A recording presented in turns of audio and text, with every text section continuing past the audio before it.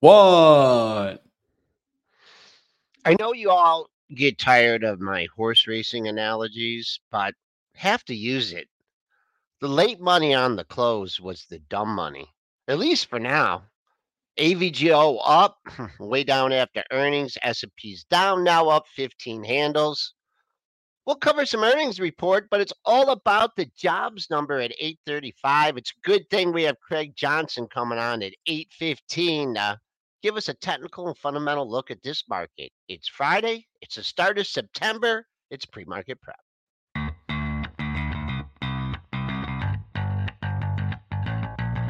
Coming to you live from downtown Detroit, this is Benzinga's Pre-Market Prep with your hosts, Joel Elkanin. This is a volatile puppy here, isn't it? And Dennis Dick. I'm bidding a penny. I'd buy that stock for a penny.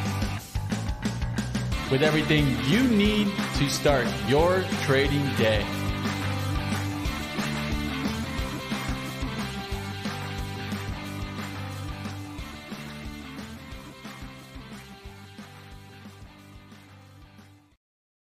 All right, buy the dippers doing their thing over right. We're up 15 and a half handles, 41.31.50. The buck down a nickel, not a big move there, 103.53.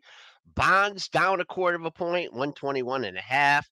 Crude, this is a nice move through the 84 handle, getting up here, making a new high of the move, up a $1.04 at 84.67. Gold going up as well, up 540, 1971.30. Silver back above 25. That's up 22 cents at 25.03. In Bitcoin, I don't know what the courts are doing, but Bitcoin futures are down $100 at 26,140. Dennis, the first thing I said to you was, wow, what a close there. A little bit of a rebalance, but buy the dippers are out there. Did you get a piece of anything? Yeah, there was. And we did have a rebalance at the close there. It was the end of the month as well. MSCI was rebalancing there. A couple stock movers. One stock that I did get on the close, and the way I play these is limit on close. So if a stock gap's down, I get bought, and if a stock gap's up, I get short. Just playing, a few different stocks, and I was actually able to buy DKNG on the close at 29.65. So it was a really good trade. I was able to flip it out.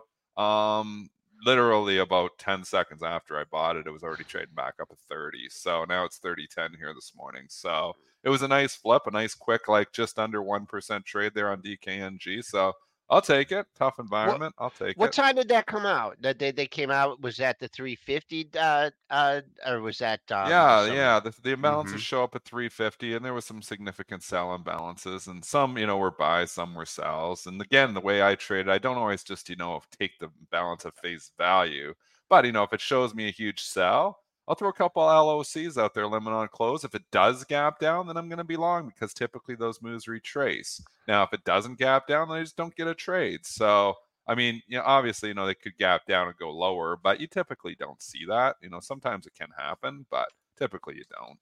Usually they bounce back. Okay. So yeah, it was good. That was the one trade at the close. So we hadn't talked about rebalances in a while. So yeah, it was interesting. We didn't even mention this one. I mean, it because it's probably not as widely followed of an index, but that's good. All right. Well, let's bring in Money Mitch here, and really two earnings reports to discuss. Mitch, how are you doing on this first day of September?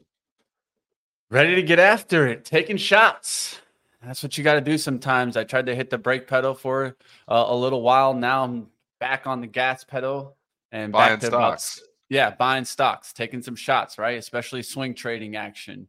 Maybe not too much on the day trading, but taking some swing trades. We'll talk a little bit about what did you buy? Talk about what you bought recently. So, of course, I'm starting to dip a little bit back into tech. So I went after two names yesterday. I went after Intel and Salesforce on the pullback. Okay. So I like that Salesforce report. I like Intel. And we might as well mention the Intel news that came out yesterday. Of course, the CEO said that the semiconductor giant was above the midpoint for its third quarter guidance. So they said that they were feeling good about Q3 as that progresses. And that came from the Deutsche Bank Technology Conference. So maybe look to see if we get other news from that technology conference. But that's something that definitely caught my attention. So I was able to catch it on the pullback. I got Intel at 35.13 yesterday as it was coming back to 35. Yeah, I mean, let's see what happens. I mean, it might be trading there right now. 35.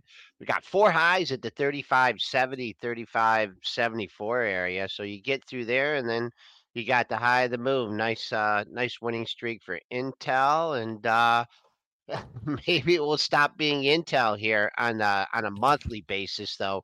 You got to really put 37 in the rearview mirror, two monthly highs, and well, now I got to look at the next month, July and August, looking good here. 37.11, 37.19. I And bought the of course, Palantir yesterday too. I oh, jumped in Palantir. half size. Yeah, Okay. it's a nice pullback. It got the good support down there at 14. We'll see how it goes. Swing trade for me on this one here too. Just thinking the AI story isn't dead. I feel like this could get, hot again if the AI story continues. Then you got the gift from Morgan Stanley on the pullback here. Like obviously to be That's what we determined if it's said. a gift or not. But I mean, it was down 10% yesterday here on that cent downgrade there. So I think he got good support in the 14s here. So we'll see. Textbook move, $2 rally off the low of the move, and we did talk about this one yesterday. It gave back half of that move. We also talk Yeah. about as of late fading Morgan Stanley. You had the exact double bottom at 14.50 to lean on. The buyer stepped up at 14.65, and you have an identifiable exit point on this one too. Like you don't need to wait to this thing if it reverses course. You don't. Okay, I'm getting out at 12. Now you can see where the well-defined support is in Palantir, and nice pullback after earnings. It's such an interesting market because there's a lot of non-participation in this recent rally here too. Like, obviously Palantir hasn't participated too much, but that got mostly because it got knocked down yesterday. But Square hasn't moved at all. I still look at the Square and think, man, I got the nice support around 55. So I know I'm losing $3. And I'm like, if it starts to, go out of here, and obviously PayPal's, going to trade with it as well.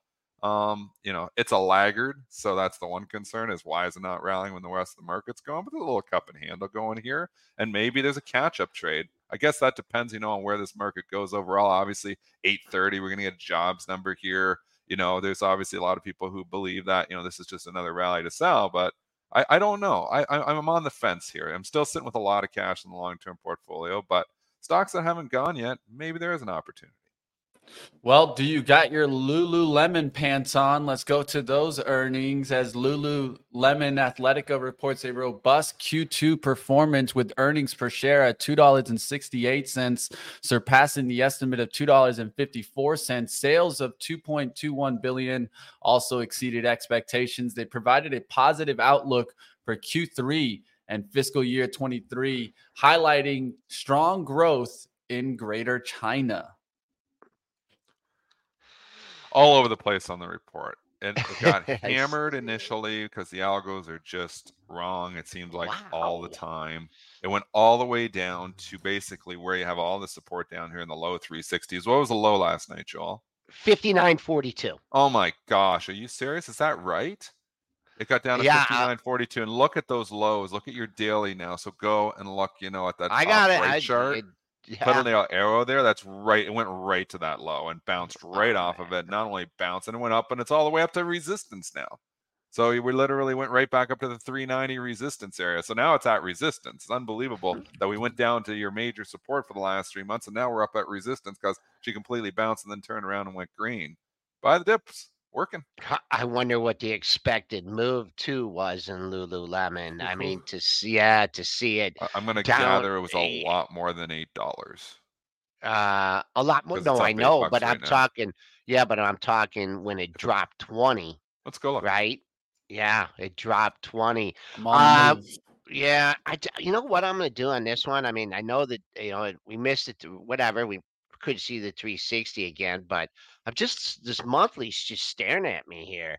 Look at the last 2 months, and now we're starting the new months right here at this 395 area. We're $5 away from it. If that's it. I mean, those two monthly highs are a dime apart at 394.50. I mean, you cannot argue that above that it's a major breakout. Getting a running start today, already up $9. You're going to need a good jobs report and a favorable market. But Lulu on the verge of breaking out on the monthlies. It was 30 points, it looks like to me. Just quick look at it if I did my math right there, 13 and 17. So under it. Again, I don't know who's his premiums. It's so hard to make money. I just keep reiterating. If you learn anything from the show, it's so hard to make money buying options. And that's, basically just, it's lottery tickets of Wall Street. And there's a lot more people who make money selling options than they do buying options. Obviously, I had Nick Shaheen on this show for a very long time. He's specialized in selling options. My buddy Chris, he's specialized in selling options for the last decade.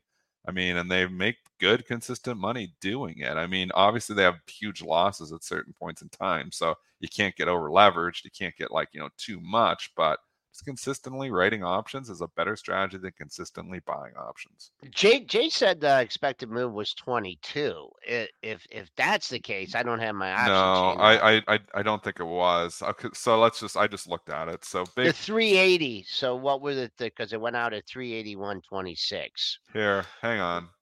Okay. I'm going to add it right up here. I'll do the math. So how you do this, again, we teach this. Go to the options chain, look at the close. Went off at 380, grab the closest strike. So we got options expiring today. So we can grab those.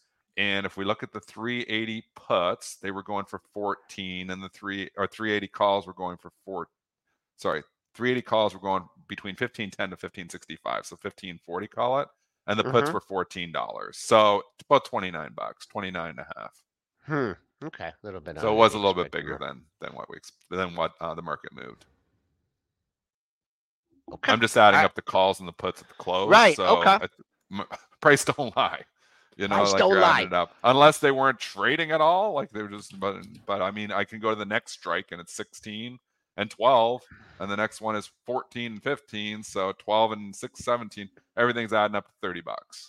Gotcha. Okay. Broadcom All right. now. Let's go to Broadcom. Oh, what a strong Q3 earnings per share of $10.54, beating the $10.42 estimate. Sales of $8.8 billion also exceeded expectation. However, the stock did dip a little bit as slight revenue guidance for Q4 missed the expectation here, but now starting to catch a little bit of a lift here. Could this one come back? Yeah, I think so. I think there's an AI story here. So I've talked about this stock being reasonable play, like reasonable valuation, trading 18, 19 times. I think it's expanded since then. We were talking about this stock down to like 830, 840. Obviously got up to 922 yesterday. And again, the strategy of being long stocks ahead of the reports continues to pay. Selling them before they report. But that thing ran for 3 days ahead of the report. Ran from 8 and maybe market effects, but I mean, you still can't you can't argue with the performance. 856 to 922 and 3 trading sessions ahead of the report. And then expectations maybe just a little bit too high. It was sitting up here at its all-time highs. And, you get a little pullback here. But does this pull on NVIDIA? Maybe, wait for a couple days, try to consolidate, and then eventually start getting bought again? I think so. Wow. When we were looking at this one at the closing print, I said, well, your 2-day low is 879.11, right? I'm sure a lot of people, after seeing it trade, over 920, they wouldn't mind seeing there. You got to 77.34, and then boom, you got a nice bounce, still down $30. I mean, right now there's sellers at 880, but I think there are buyers at 880. I bet you they'll be stepping up here in the regular session, but people just got way too giddy about the report and got stuffed. So I don't think you're just going to pop right back up, because you do have people that bought into the momentum, waiting for that thing to go to 950, 960, and they're probably looking to parcel out a little bit today. MongoDB shines in Q2, reporting earnings per share of 93 cents, outperforming the estimate of 46 cents. Pretty good beat there. Sales of 423.8 million also beat the expectation. They project strong growth in Q3 full year 24, raising their outlook significantly here. Getting a nice little pop. What do you guys think about MDB? It's not a stock I trade. I don't know why. I never trade this stock. Me neither. I haven't traded it in the past. 400. I mean, these maybe it is, but I don't mind trading like I'll trade AVGO. So I do trade these stocks here. Maybe its liquidity is a little bit less. I don't know why. I don't know why I never trade this stock, but I mean, you're still in what range here? The range has been really over the course of the last 3 months, 440 to 350. You're in the middle of the range. Sometimes Yeah. it's just no trade. Sometimes it's just like, 400 is a logical point where it might run into resistance. But I mean, in the pre-market, it went up to, or after hours, went up to 415. So it's come off those highs here, but sometimes there's just no trade. Sometimes you need to take a pass. Yeah, I was going to say the technicals on this one. It did get Tough. to 418, so it has pulled back quite a bit off that high. 400. I'll just give it, since we're close to 400. I'll give you the daily high, the August 7th high at 405.30. It did trade well above that in the pre-market, but now we're $10 away from it for MongoDB. The only thing I can see is on the weekly and daily, I see like kind of a cup and handle pattern. So that's actually a pretty decent pattern there. And then I just look for it to hold the weekly support around 363 now. That's just the way I see it on the weeklies. Sentinel-1 impressing in Q2 here. And I wanted to think about this also with other cybersecurity stocks. So we've been getting their earnings. Of course, PanW started it off with their surprise earnings on that Friday.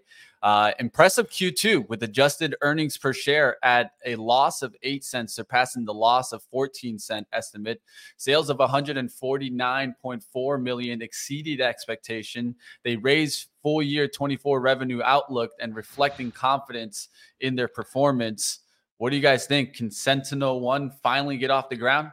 Stock always disappoints, and last quarter was just a disaster. So maybe they weren't expecting as much this quarter. It went from $20 to $14. Now you start getting back up. You think about a potential gap fill if we can get into that area here. That's but a lot, yeah. Long ways away. Yeah, it did get to 1933. That gap fill comes in way up here at 1990. But I would look at the way I'm looking at this one.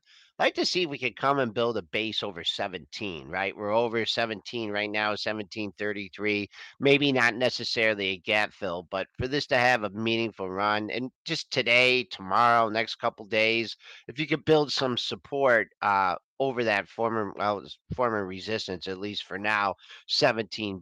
But this has been the perennial laggard. We're 12 minutes from the jobs number, and we have Mr. Johnson in the green room. So let's get to him before that big jobs number.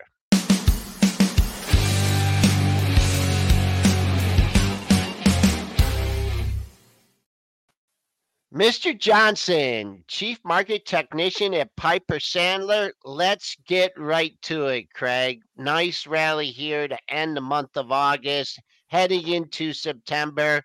Jobs number. Where are we at technically? We're having a slight little mic issue. It's probably on our side, Craig. If you could just do me the favor, I'll walk to you right quickly. Wheel at the bottom settings. Let's go to the audio and then the mic. It probably deselected your normal default mic there. You just see the little green dots moving once you select one that works. Sorry about that, guys. We'll get him on in just 2 seconds here. He's grabbing it. I think I heard him. The suspense. All right, how's that? Is that better? There he is. All set, Craig. We're all set. Let's go. All right. Sorry about that, guys. No, that's on us. So from our perspective, as we look at this big picture of the market, we had recently raised up our year-end price objective to 48.25. Everybody still tells me why this market cannot work. And as I continue to keep looking at all the charts, all the data, I continue to keep seeing things that are working. You guys were talking about MongoDB. You were talking about Sentinel-1. I would agree. I would pass on Sentinel-1 at this point in time. But the chart of MongoDB, I kind of like how we've made the bottom and we're starting to work our way higher. You were talking about NVIDIA.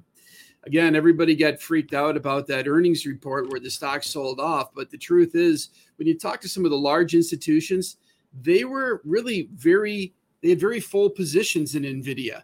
And they were using that as a liquidity event to move some stock. And the reason they had to sell it, they own too much of it.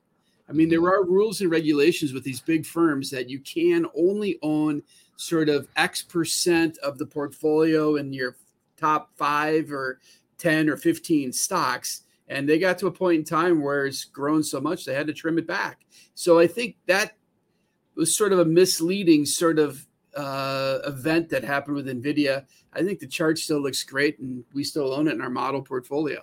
Greg, what about the fundamentals with NVIDIA here? Because it's such an interesting case of, the valuation has scared people away of this stock, but because the earnings are growing so quickly, the PE is actually coming lower as the price goes higher. You rarely see that. I remember that happening with Apple back in like 2010 and 2011, where the price simply couldn't keep up with the earnings growth because iPhone was growing so rapidly. And we know what happened over the course of Apple over the next, decade. The price just kept going. Yeah. Is this like another case where AI is just going to be so strong that this E is going to grow, continue to grow, and this apparent valuation that scares everybody away is going to continue to potentially get cheaper?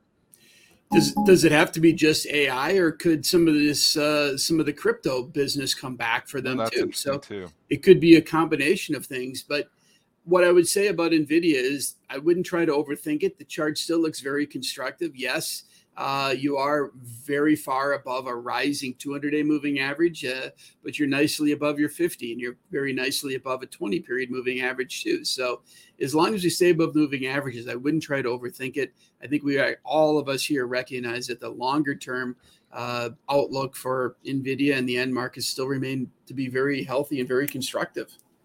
But, one other thing to think about too is with AI is take a look at the chart of ACN. So Accenture. So every C-suite individual out there is like, what does AI mean for my business? How do I think about it in terms of a SWOT analysis, right? Strength, weaknesses, opportunities, and threats. And they don't know. They don't know what AI really means for their business. I think there's going to have to be a lot of consulting projects getting done. And Accenture certainly could be a play in that.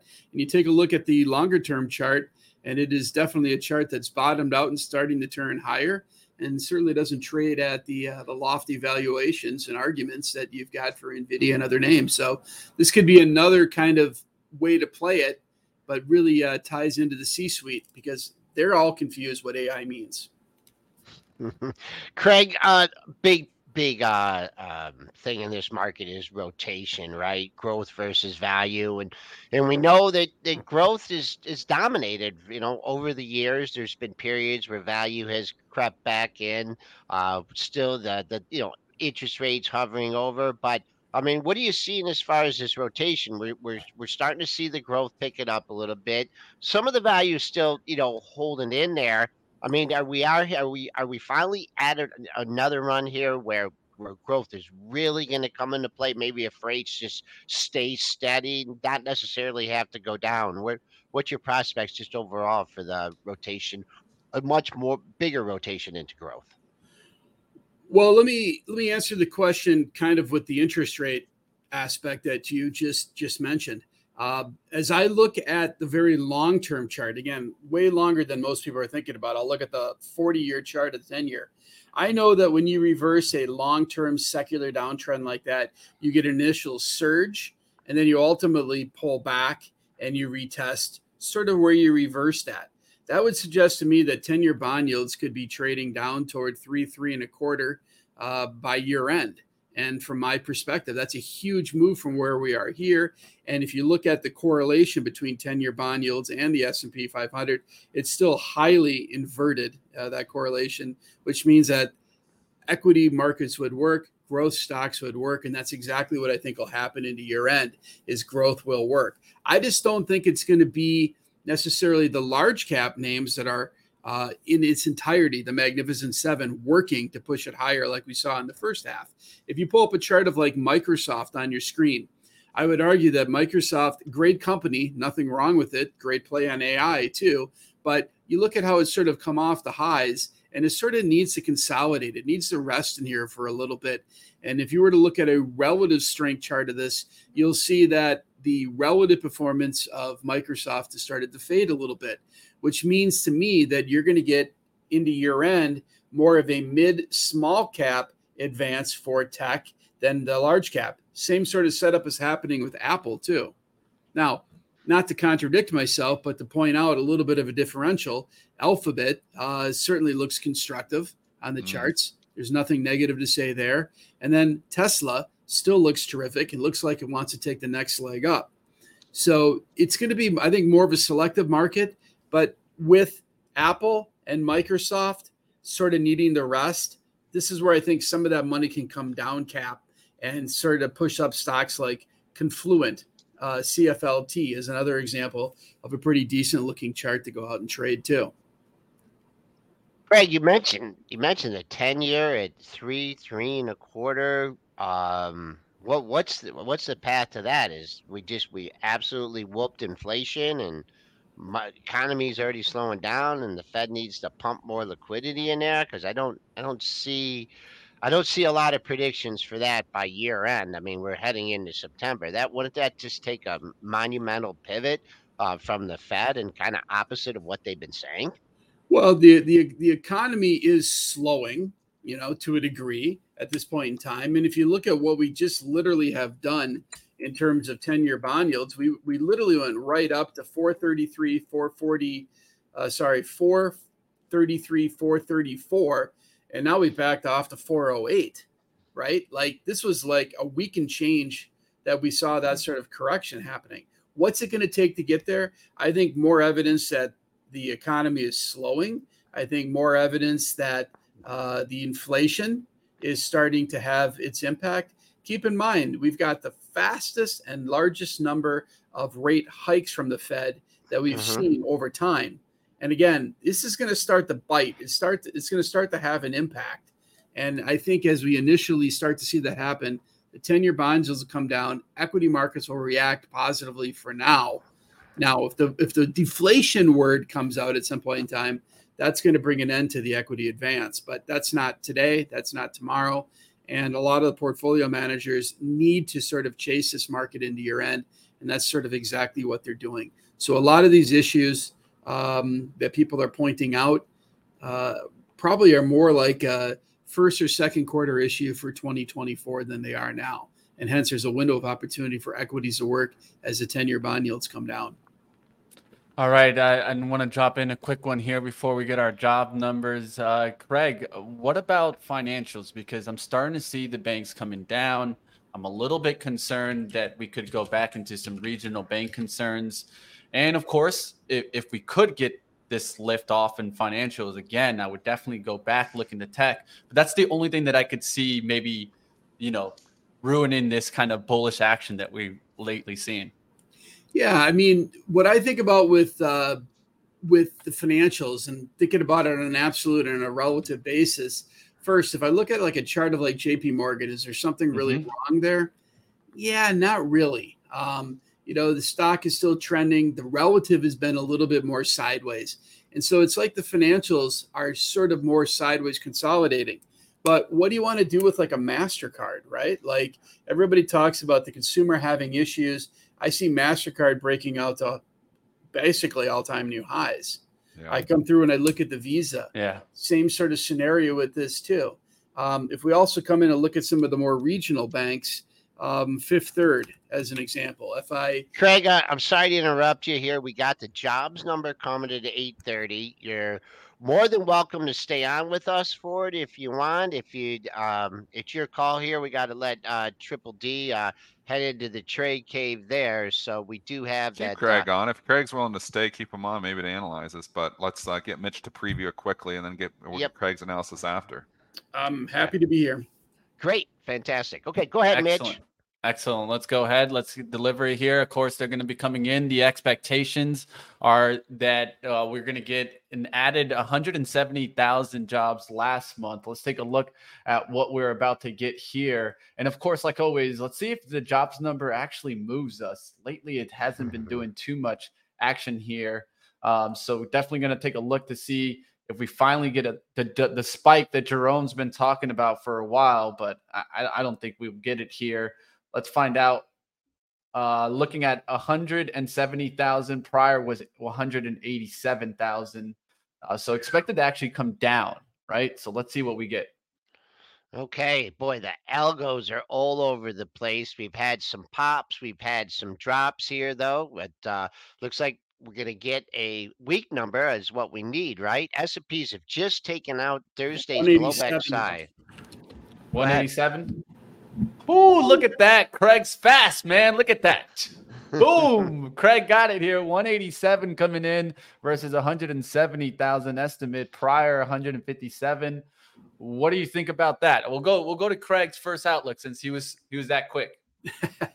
I guess putting up a good jobs number suggests the economy is doing fine, doing better than people think, and it sort of adds a little bit of credence to the soft landing scenario out there for those folks. Mm-hmm. Yeah, and we can maybe even go back to what you were talking about. So I know Sydney wants to hear a little bit on finishing that statement on FITB and the regional bank outlook. So we'll let you finish that outlook since we're not seeing too much off this. Yeah, and also to say too is that if I look at the 10-year post the jobs number, we were at 408 before the announcement. We're now at 406. So, we are seeing it coming down even on that stronger job number. So, I think we also had so the unemployment rate is up to 3.8% from 3.5. So I guess you are seeing some of those jobs numbers come down. Now the question is, I don't understand when you go up 187, then you get the unemployment rate to go down, to go up to 3.8% from 3.5. I'd have to dig into it deeper, but at this point in time, I think that one's a little hard. Yeah, I think the reaction is things are okay. Things are better than we think, and I think that's what I would take away from this number. And let me take a look and see what the futures are doing.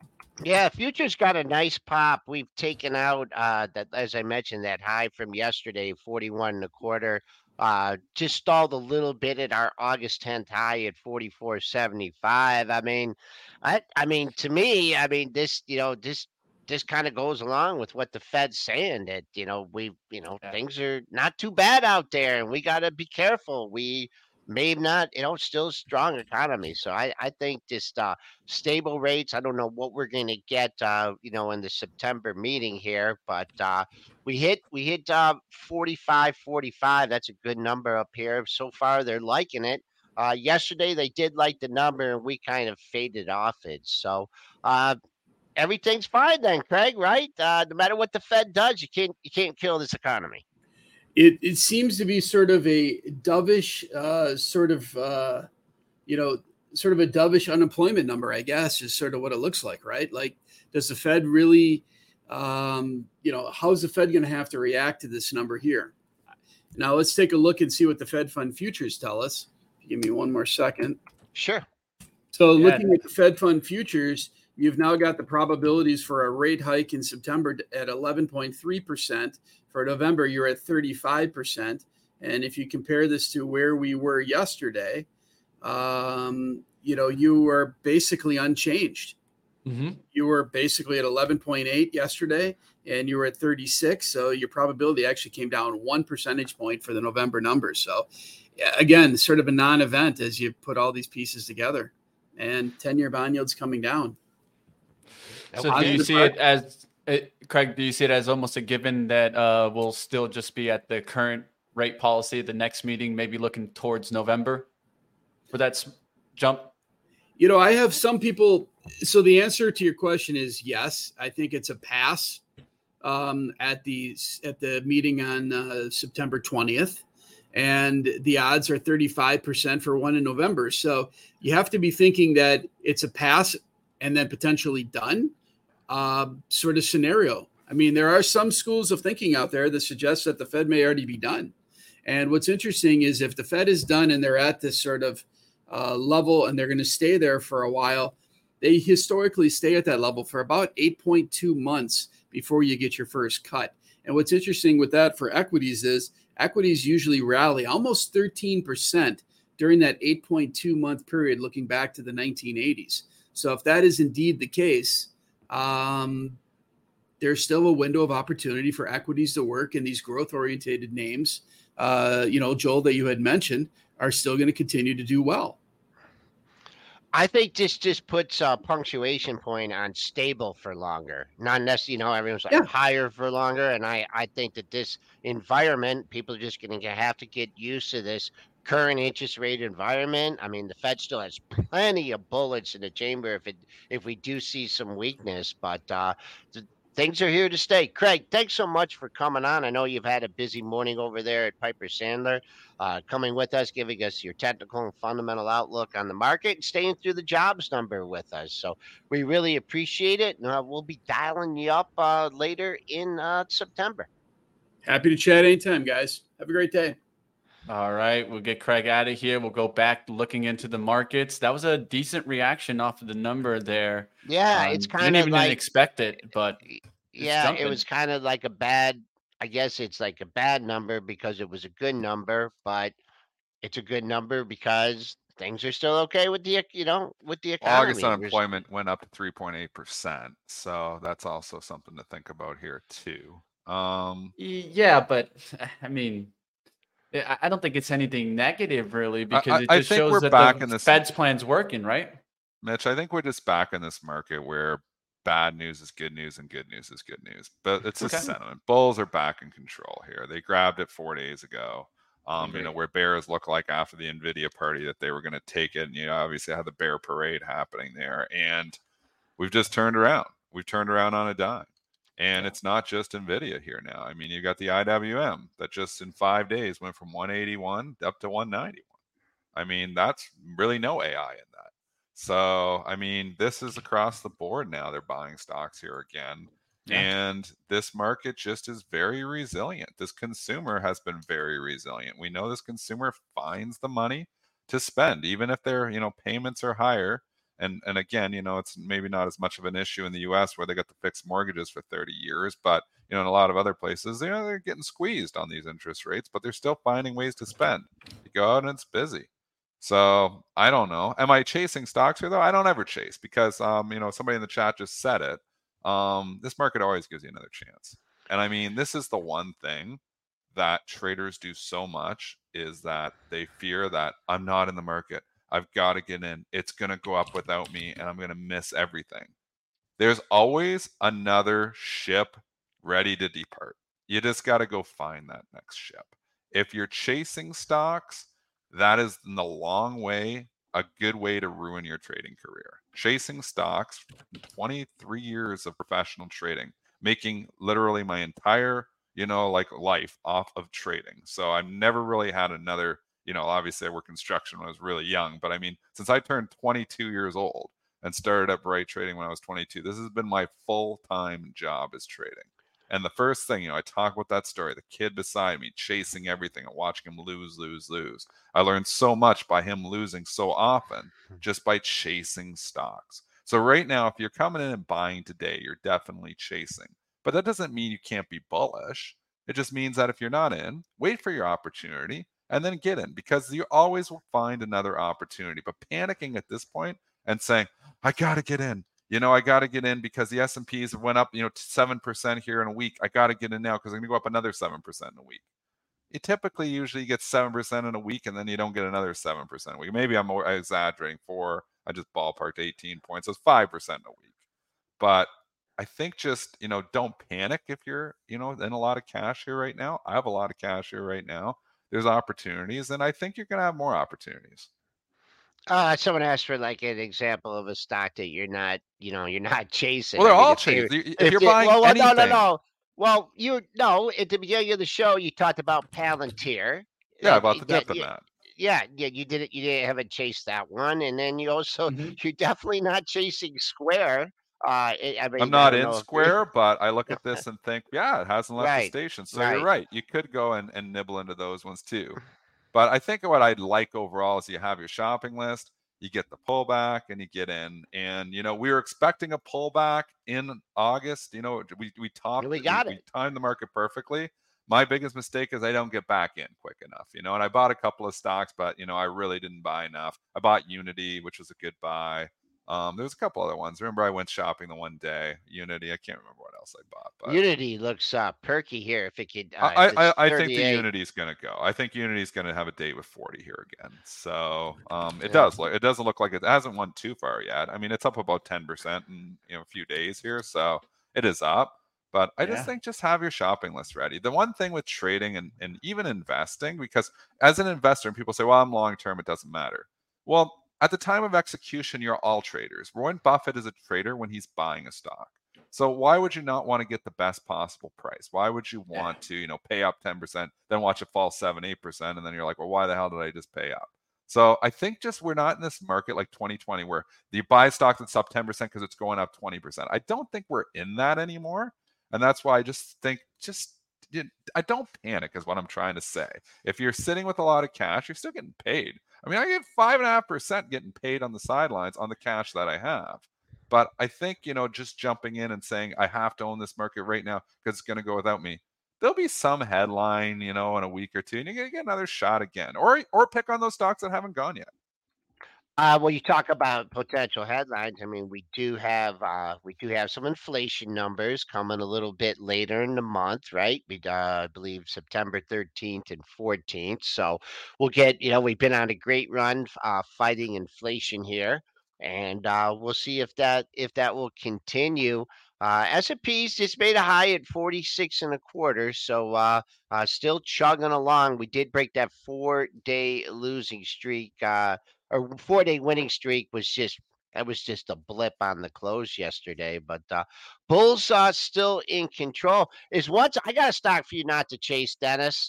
Dollar General. Oh man. And there's certain pockets to just stay away from. And buy the dip maybe comes in here, tried to come in yesterday, and then the analysts are downgrading it here today.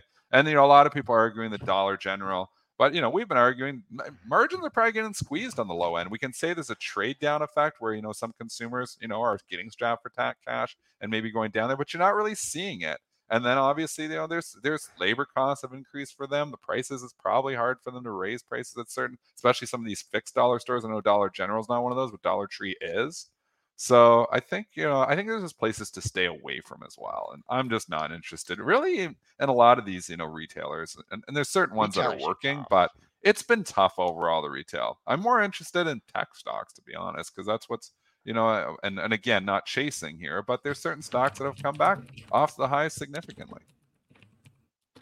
Of course, I got 2 downgrades today. Raymond James and Evercore ISI group downgrading the stock. Raymond James lowered their price target to 160, and Evercore stuck with neutral and price target of 150. So we'll see what happens with that one.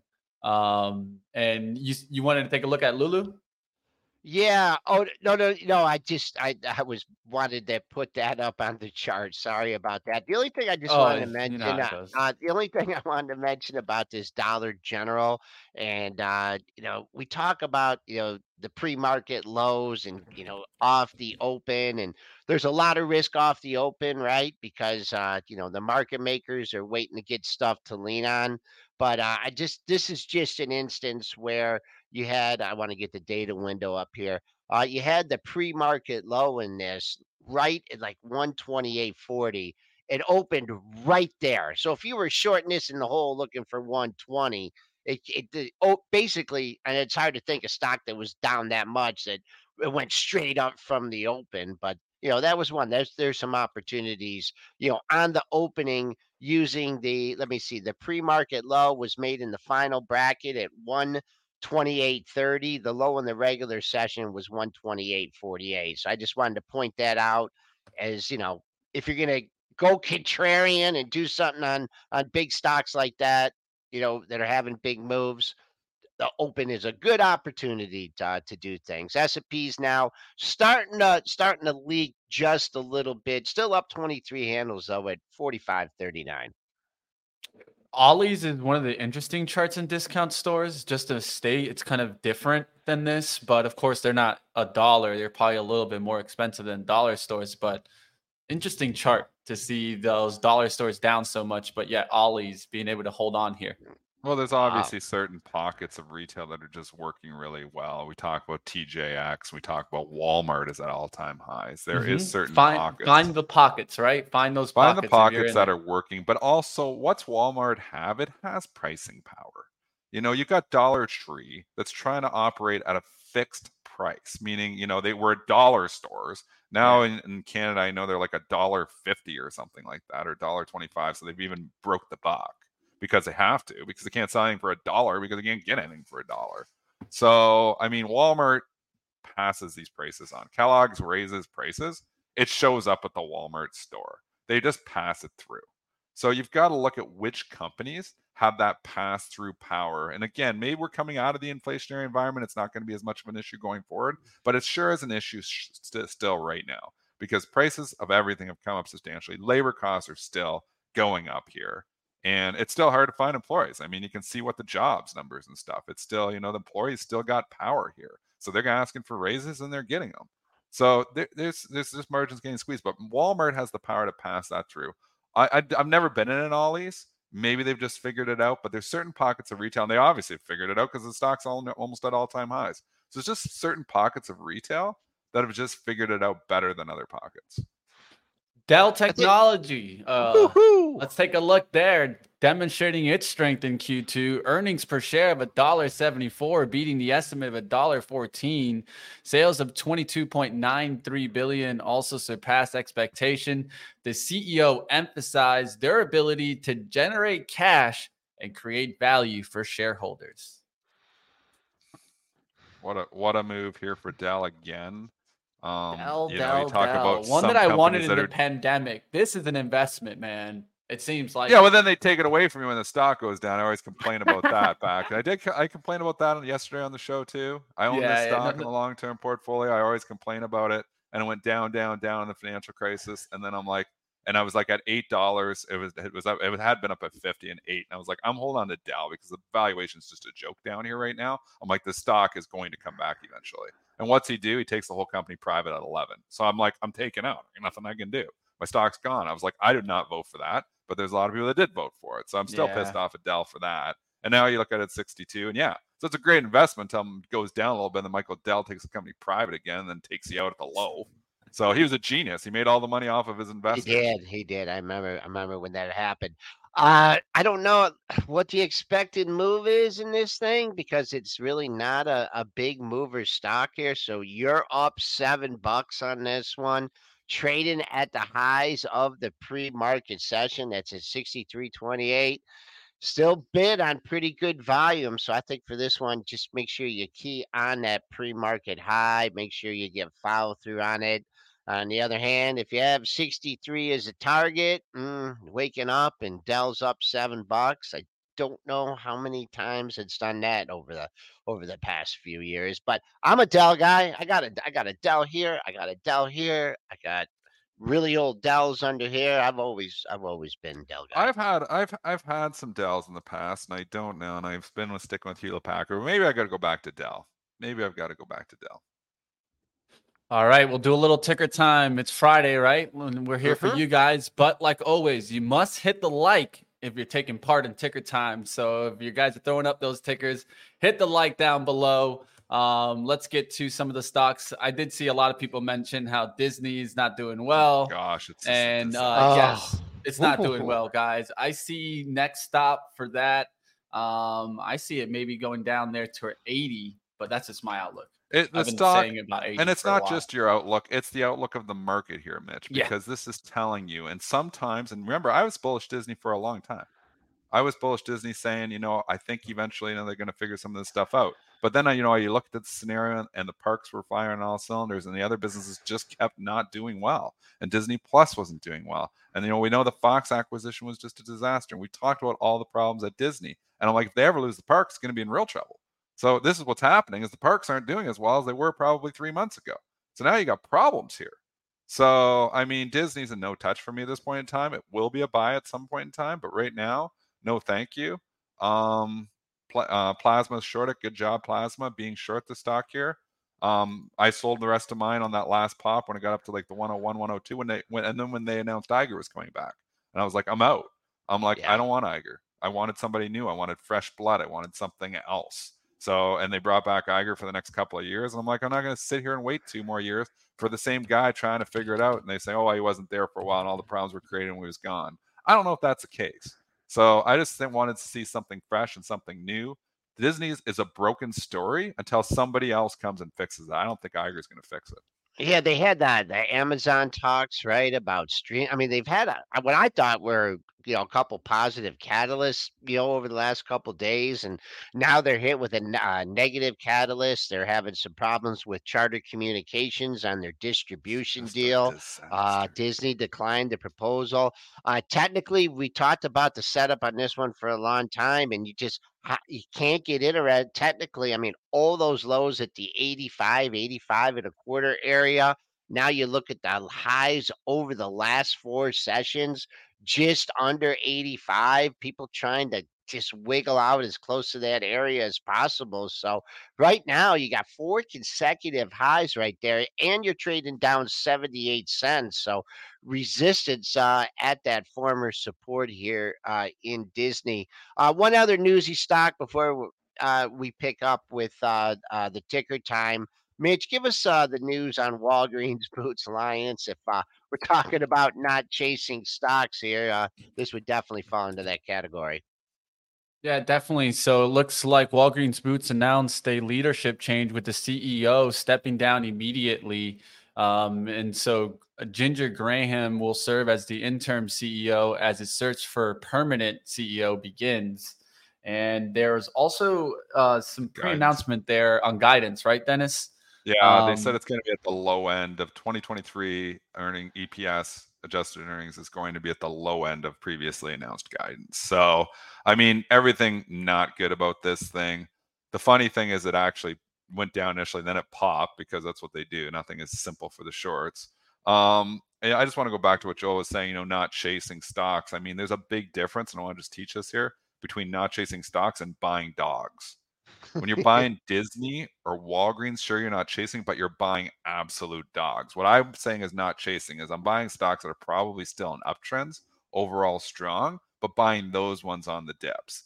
I mean, Disney is a broken story here right now. Again, I don't think it's going to go up until somebody fixes it. Walgreens, I'm not even sure if anybody can fix this one. I think Walgreens is going the way of Rite Aid, and that isn't a good thing. I mean, Rite Aid's 77 cents now, trying to go bankrupt, I believe, for the second time. So, I mean, these are just disaster stories here. CVS has been a little bit better, but it's still sitting at all time. I mean, basically not, Walgreens at all-time lows. CVS is at multi-year lows here now, too. We're going back to 2020 pricing here, so 3-year lows. I mean, this is just not the place to be. Let's go to an interesting one in the chat. I saw Spot being mentioned in the chat. We haven't talked about that one in a long time. Spotify Technologies. I give them money every month. My wife's got the family account or whatever, and all of us this are is on starting it. to take off in the last couple of days. And again, this is just a rebound in the overall markets. Maybe it just got too oversold out there. I believe that was earnings when they bashed it down, and then it leaked, and then we turned around, about 2 weeks ago in the markets, and this is really blast off. Now you start talking about getting into a gap area. I think there's major resistance up at 160 though. Yep, that's an easy one there.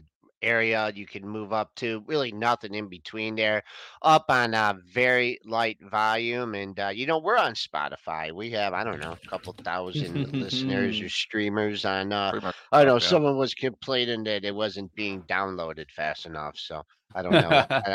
I know I'm not doing it, but yeah, Spot looks like you got some room up, at least on the dailies, to 160. Roku, growth name. Roku. Actually sitting there, and I've been looking at it, and I'm not the biggest proponent of this story, but the chart saying that it could get a nice little lift. The chart here. looks good, Mitch. I'll give you the chart. Yeah, the chart's got that nice little hook that we talk about. It hasn't gone yet. I actually like the technicals on this one. I wish it wasn't Roku.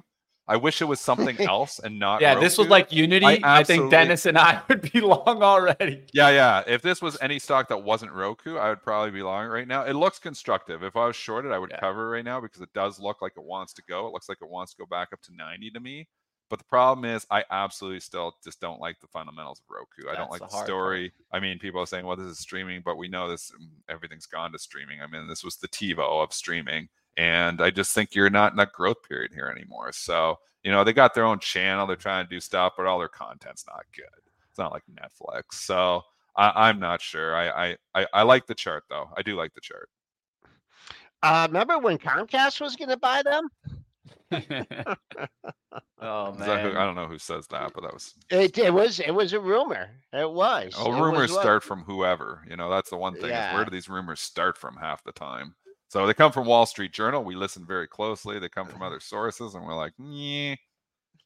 When was that? When was the when did we ever let it wasn't during the Olympic. I thought it was like something during they were doing something during the Olympic coverage. But no, I mean you broke out over 80. I mean if things really get going here, a lot of monthly resistance at 100, but I'm sure you could find some intermediate points in between that in Roku.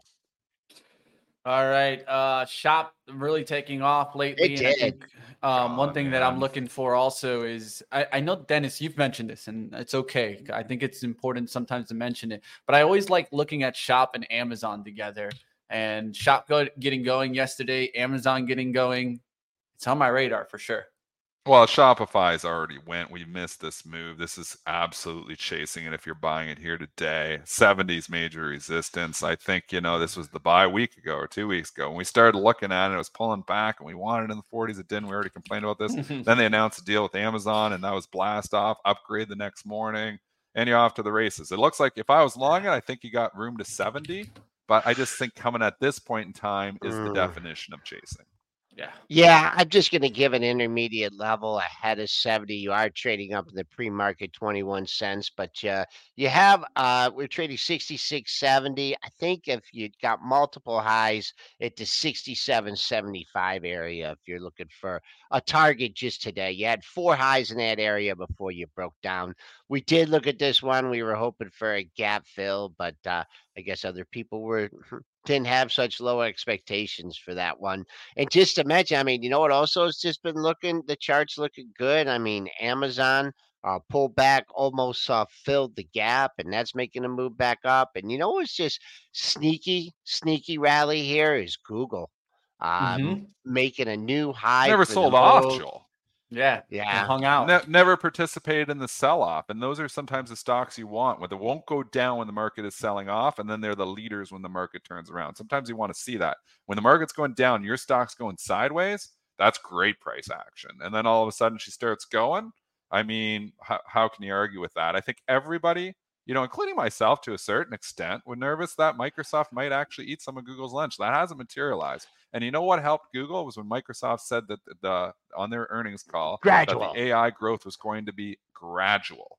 And that was the green light go for Google as well, because it's telling you that ChatGPT wasn't taking over the world tomorrow. And here we go. You still Google everything. They still are dominant in search, with 90% market share, whatever the hell it is. So, I mean, is Microsoft and Bing going to eventually get a piece of the lunch? Maybe, but we've thought that a lot of times before, and Microsoft really has been able to eat the Google pie. So Google's still best of breed in search. And you know what Google has that Microsoft doesn't have, that anybody else, that everyone else doesn't have, which is about what probably one of the greatest buys is YouTube. YouTube, yeah, unbelievable. Yep. And now, Mitch, what they pay for that? I think like $5 billion or something like less. that. Dig it up, Mitch. I feel like it was like 1.6 billion or something. Oh man. Oh man. How much Google? You can ask Google. How much did Google pay for YouTube? You can ask Google that question. 1.65 billion. Oh man. What is YouTube, you think, worth today? And obviously it's in Google, so what is YouTube worth today? Oh, just get ready. You guys remember what's about to just happen. NFL Sunday ticket, baby. Yep. There's a reason why I'm long Penn and MGM. Are you gonna get that ticket thing? Hell yeah, Joe! I'm gonna get the Sunday ticket. Got to.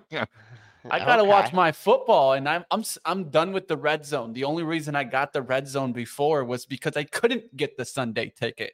Now the red zone can go to the side, and I can go and watch the actual games. Yes, this will help me be able to watch like Dolphin games that, I'm in Carolinas. Normally I can't watch the Dolphin games. Now I can. And this is going to help a lot of people that, let's say, are away from their home team. Like, there's a lot of people that have moved, yet they still support their home team. We'll see what happens. Someone guesstimates on a YouTube valuation just from Google again. 160 billion, 180 billion. Somebody was saying it's worth 500 billion. I mean, on the low end, it looks like 160 billion is what they would estimate YouTube to be worth today if it was a publicly traded company. So that's a good 100 times your money there. Wow. Google, genius company. Yeah, now they're TV too, right? And that's the major thing too. It's not just Everything. the videos; it's everything. Yeah.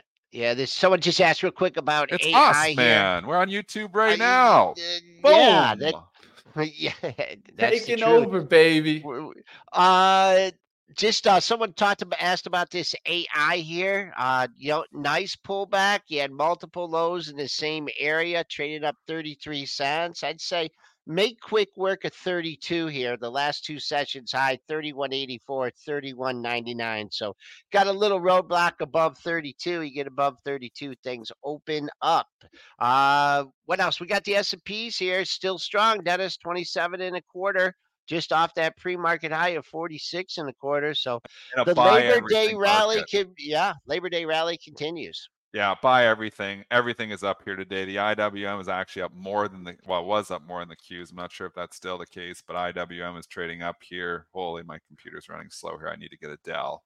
Up 0.84%, and then QQQ is up 0.69. So actually, IWM's up more. It's across the board. Mega cap, tech, banks. You got airlines. You got oil. You got dogs and cats living in harmony. It's just a party for the bulls here today, which actually makes me nervous. I'll say Sundays are for football and they are for families. That's what I think on Sundays. The chat saying that I should be studying the market. Come on, it's Sundays, guys. You don't always got to be in the markets. I think it's important to take a break. You do, and this is something I never talk about there, but I don't like talking the markets on Saturday and Sunday. Saturday and Sunday is for family, sports, fun. I do some Get the boating. head right. Get away from it, man. There's people who are looking at charts on the weekend. I think that's just, it's too much. We work hard Monday through Friday. Work hard, play hard. Play hard on the weekend. Don't worry about the markets on the weekend. I know Joel's got to get up at 6 o'clock to look. He's addicted, but we're not all addicts. Not on the weekend. How the hell am I going to look on the weekend? It's Sunday. I don't. 6 o'clock. How often you miss a Sunday 6 o'clock open? Well, that's not 6 a.m. 6 p.m. Sunday. 6 p.m. When other people are enjoying their family dinner, you're like, what's Spoo's doing? Yeah, because you don't miss it. You don't miss it. What? Well, you can look at the opportunities you get. Like the open, week closed yesterday. You open near the low. I mean, I can't weekend battle trader these. Right there.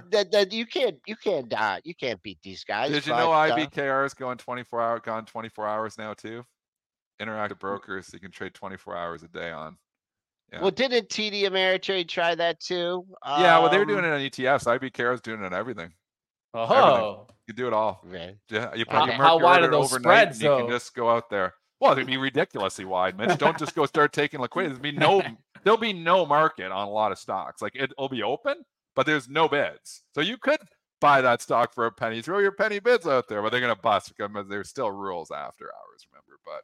Yeah, IBKR is 24 hours. Quick 30-second wrap, Dennis. You ready for the markets? Yep, I'm ready. Oh, you want my wrap? 30 seconds. It's an everything rally here today. Again, I'm not chasing here, so not putting on any swing longs here today unless it's something that maybe hasn't gone here yet. So I think don't panic. It'll be more opportunities, but have your list ready and buy the dip when we get it. All right. We'll see you guys back on Tuesday. Don't show up on Monday. We won't be here, team. Just let you guys know. I get a day off? I never get a day off. That's maybe you should do a show on Monday. You could just talk for an hour. I never get a day off. Isn't that what Premarket Prep? Oh, no. I forgot. We're here. I'll see you guys next time. Come check us out on Live Trading.